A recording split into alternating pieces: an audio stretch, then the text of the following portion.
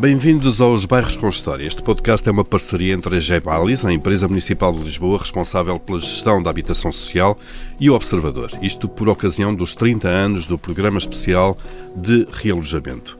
Na década de 90, o PER envolveu o Estado Central e algumas autarquias com um propósito muito bem definido: acabar com a generalidade das barracas que existiam, sobretudo nas áreas metropolitanas de Lisboa e Porto. Hoje falamos do trabalho que é feito no terreno, todos os dias, nos bairros e na articulação entre várias entidades que lá estão, e vamos fazê-lo com Micaela Andrade, é diretora de intervenção local da gere, e Telvina Ferreira, diretora de desenvolvimento e intervenção de proximidade da Santa Casa da Misericórdia de Lisboa. Antes de mais, Micaela e Telvina, obrigado a ambas por terem estado, pela disponibilidade para estar aqui connosco a falar neste podcast. Sejam bem-vindas. Antes de mais, deixem-me só perguntar, começando pela Micaela Andrade, qual é o âmbito da intervenção das áreas que dirigem, neste caso na gere? Muito bom dia, muito obrigada também pelo convite. Pronto, nós, de Direção de Intervenção Local, portanto, fazemos, na gere temos uma gestão de cerca de 23 mil habitações. São distribuídas por 69 bairros na cidade de Lisboa e também noutros concelhos, com quais houve parcerias, houve algum protocolo estabelecido. São distribuídos por 2.750 lotes e são um total de 23 mil habitações. Nós temos serviços de proximidade, 10 gabinetes de bairro nos vários territórios espalhados pela cidade de Lisboa e dois postos na Loja do Cidadão de Marvila e do Saldanha. Nós temos também, ao longo dos anos, temos constatado, isto porque a habitação não se faz exclusivamente no escritório, Claro. Esta intervenção de proximidade é de facto uma prioridade da gere e cada vez mais as equipas desenvolvem projetos que vão ao encontro do desenvolvimento local das comunidades. Nesse sentido, temos um conjunto de projetos que implementamos com esta missão de proximidade. Portanto, em termos de números, diria que no ano de 2022 tivemos cerca de 3.400 intervenções, ações com moradores, 91 mil contactos de atendimentos telefónicos e presenciais e 4.200 visitas domiciliárias, o que revela que, de facto, as equipas têm esta visão de proximidade. Sempre numa área social, de alguma forma. Na área social, mas também em complemento com a área de edificado, porque nada disto também é estanque. Não é? Portanto, os problemas exatamente, da a relação da habitação concretamente física com a vivência. Com a vivência, claro.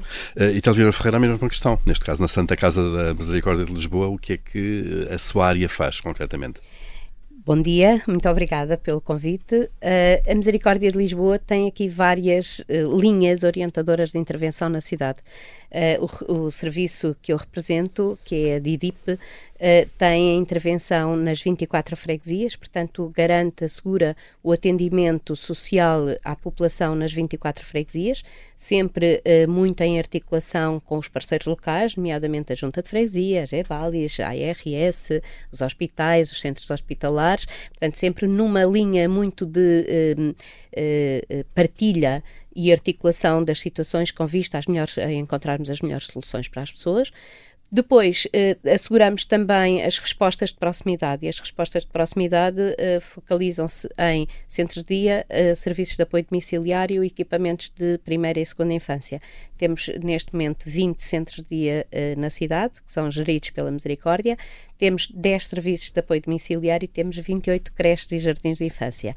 Por outro lado, temos também um centro de formação que fica situado em Alvalade, com uma outra delegação em Benfica, em que fazemos formação para jovens e jovens adultos em várias áreas, nomeadamente a geriatria, a educação, cabeleireiro, cozinha, madeiras, informática, etc.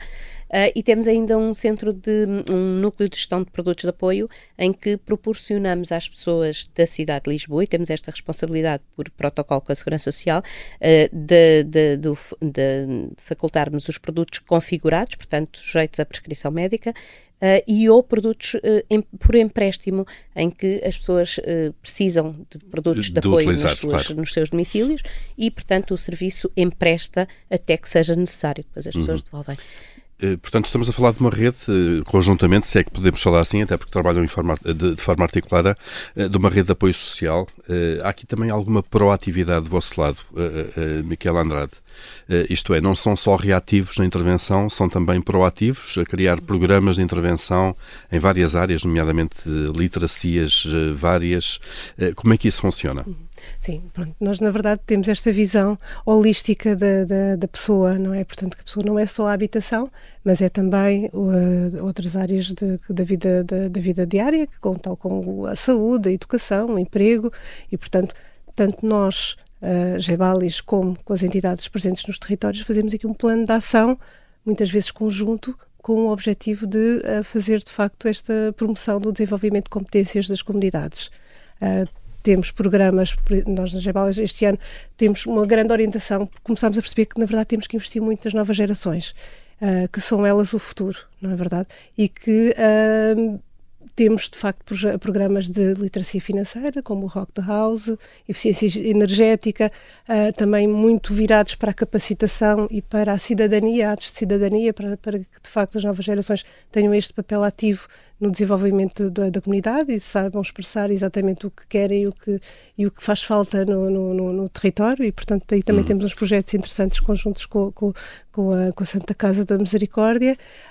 Temos também parcerias com a Kidzania. Lançámos também recentemente o jogo O Meu Bairro, a Minha Cidade, que passa muito também por trabalhar estes conceitos de gestão doméstica, da participação, da cidadania. Portanto, tudo isto são áreas que nos estamos agora a aventurar no sentido de sensibilizar as novas gerações, fazer esta educação. E são projetos em conjunto em que a Santa Casa também participa? Alguns sim, outros não. Temos as nossas especificidades, não é? Mas eu acho que, no fundo, os projetos complementam-se, porque o trabalho articulado que fazemos nos territórios, as reuniões que promovemos entre as várias equipas, levam-nos a esta articulação e a no fundo, este movimento de fazermos com que a pessoa perceba que não está sozinha no seu processo e no seu plano de intervenção.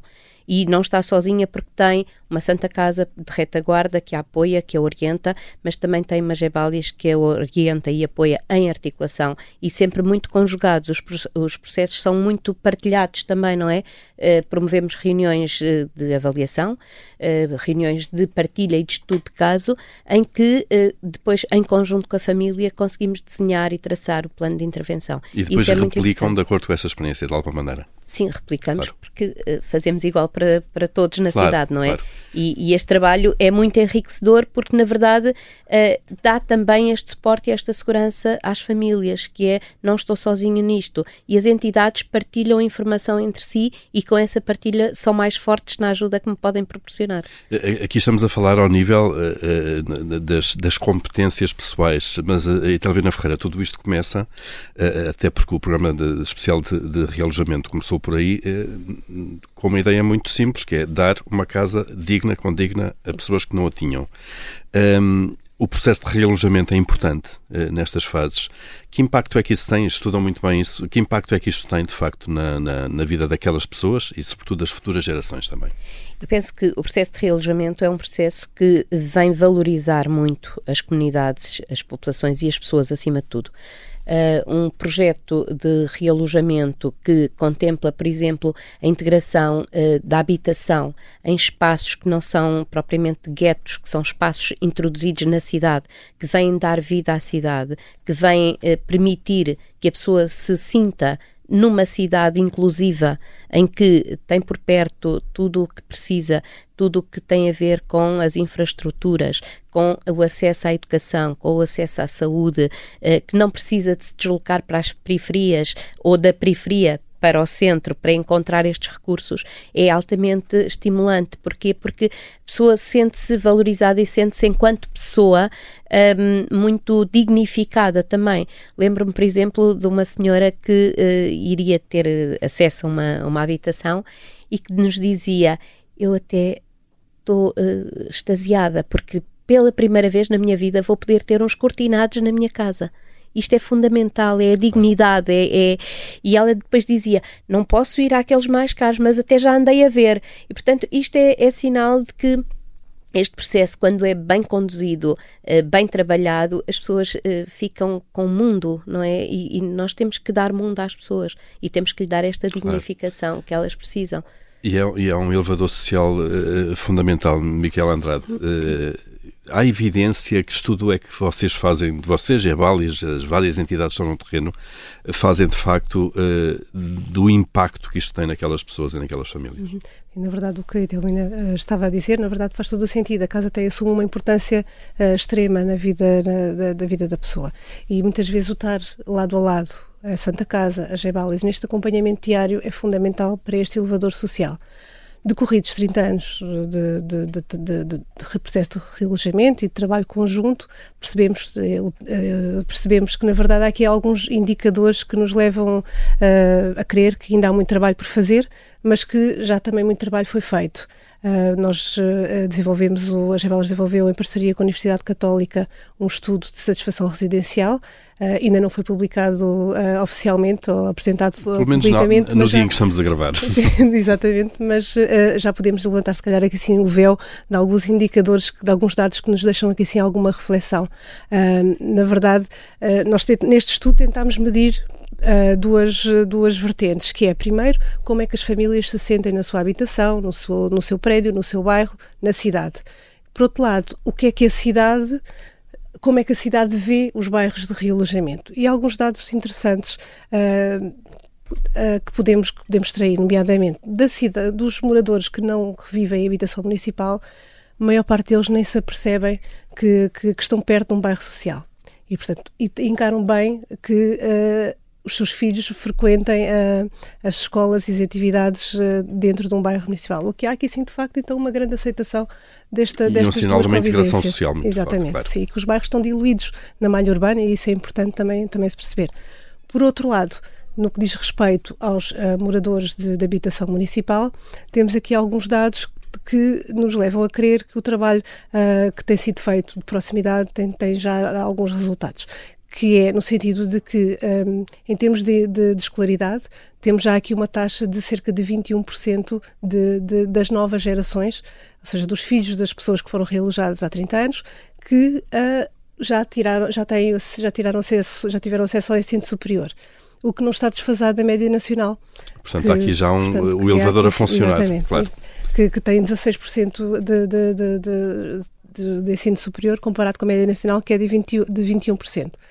Por outro lado, em termos de autonomia habitacional, percebemos também que 46% dos filhos destas pessoas realojadas já conseguiram a sua autonomia habitacional, que também é um dado interessante. Portanto, não ficam no bairro. Não ficam no bairro, não recorreram. Os desdobramentos, se não me engano. Exatamente, claro. Não recorrem à habitação municipal.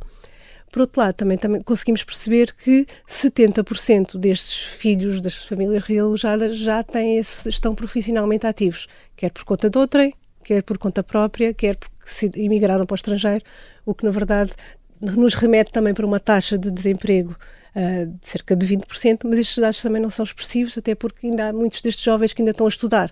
Portanto, isto é todo um caminho. Portanto, e a taxa de desemprego jovem é tradicionalmente mais elevada do que a média nacional. E, portanto, são alguns dados que nos levam a crer que, de facto, ainda havendo muito caminho para fazer, já estamos a ter aqui alguns resultados. Os indicadores sociais já mostram essa melhoria. E, Telvina Ferreira, isto de facto é fundamental. Que receptividade é que vocês têm das populações nos programas de intervenção no local? Falam diretamente com elas? Há redes locais nos bairros que, no fundo, são os vossos interlocutores preferenciais, por exemplo, associações de moradores. Como é que isso funciona depois? Sim. Nós temos, desde a altura do realojamento do PER, portanto, desde há 30 anos, uma situação com história, não é? Em que temos implementados nos bairros equipas de desenvolvimento comunitário.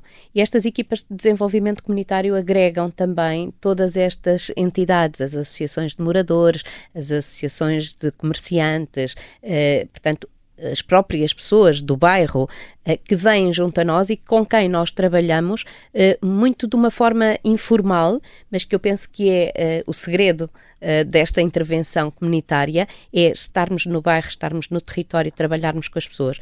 E aqui nós temos a oportunidade de trabalhar com elas competências, capacitação e de as fazermos também apostar em algumas coisas que lhes parecem muitas vezes impossíveis. Estou a pensar, por exemplo, a Micaela falava da questão da empregabilidade. Nós temos também desenvolvido em alguns territórios da cidade, praticamente com cobertura de toda a cidade, grupos de entreajuda na procura de emprego. Estes grupos normalmente também se associam a estas equipas de desenvolvimento comunitário. E estamos no território e fazemos este trabalho muito no sentido de ajudar as pessoas, e isto não só para as pessoas que foram alvo de realojamento, porque precisamente porque o tecido da cidade já as integrou e elas não são pessoas de realojamento, são pessoas, ponto.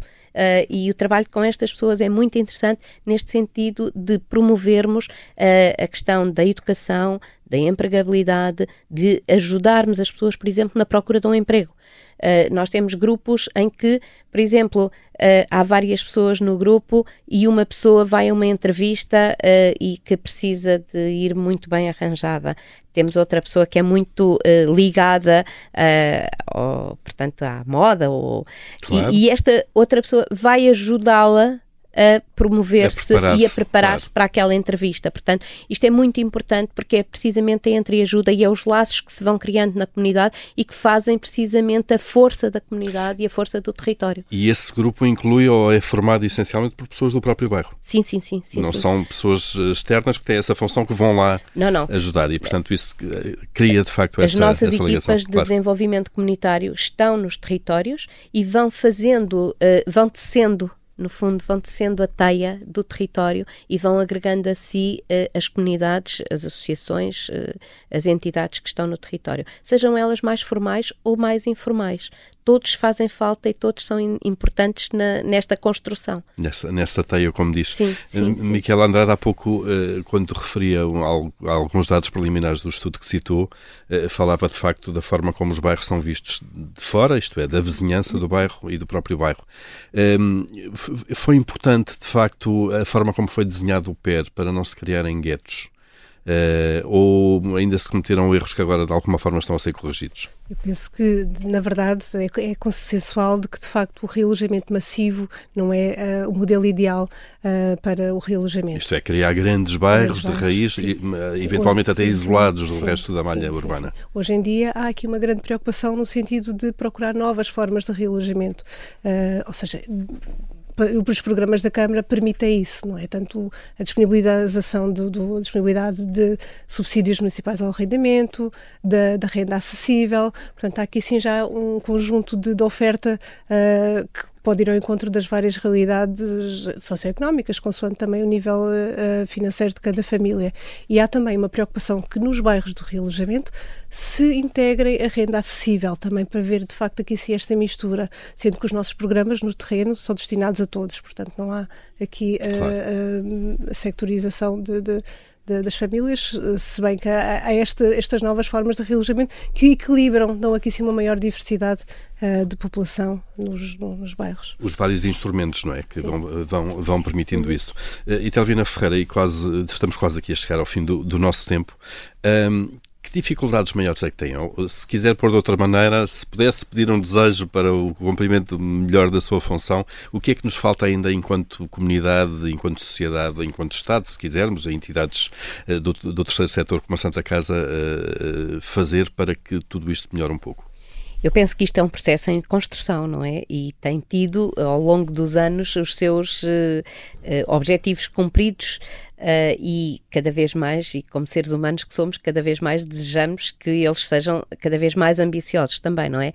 Mas numa linha geral eu diria que as instituições, as entidades estão no caminho certo e eu acho que o papel das instituições é fundamental na construção, no envolvimento, no trabalho em parceria, que eu acho que é fundamental para promovermos a dignidade e a vida destas pessoas. Essencialmente, todos os projetos fazem falta, todos os projetos são bem-vindos, importa tirar de cada projeto o seu melhor e fazermos com que eles sejam o tal elevador na vida das pessoas e na sua construção enquanto independentes e enquanto autónomos. Muito bem, olhamos para o trabalho que é feito no terreno pela Gebalis e, neste caso, também pela Santa Casa da Misericórdia Portuguesa.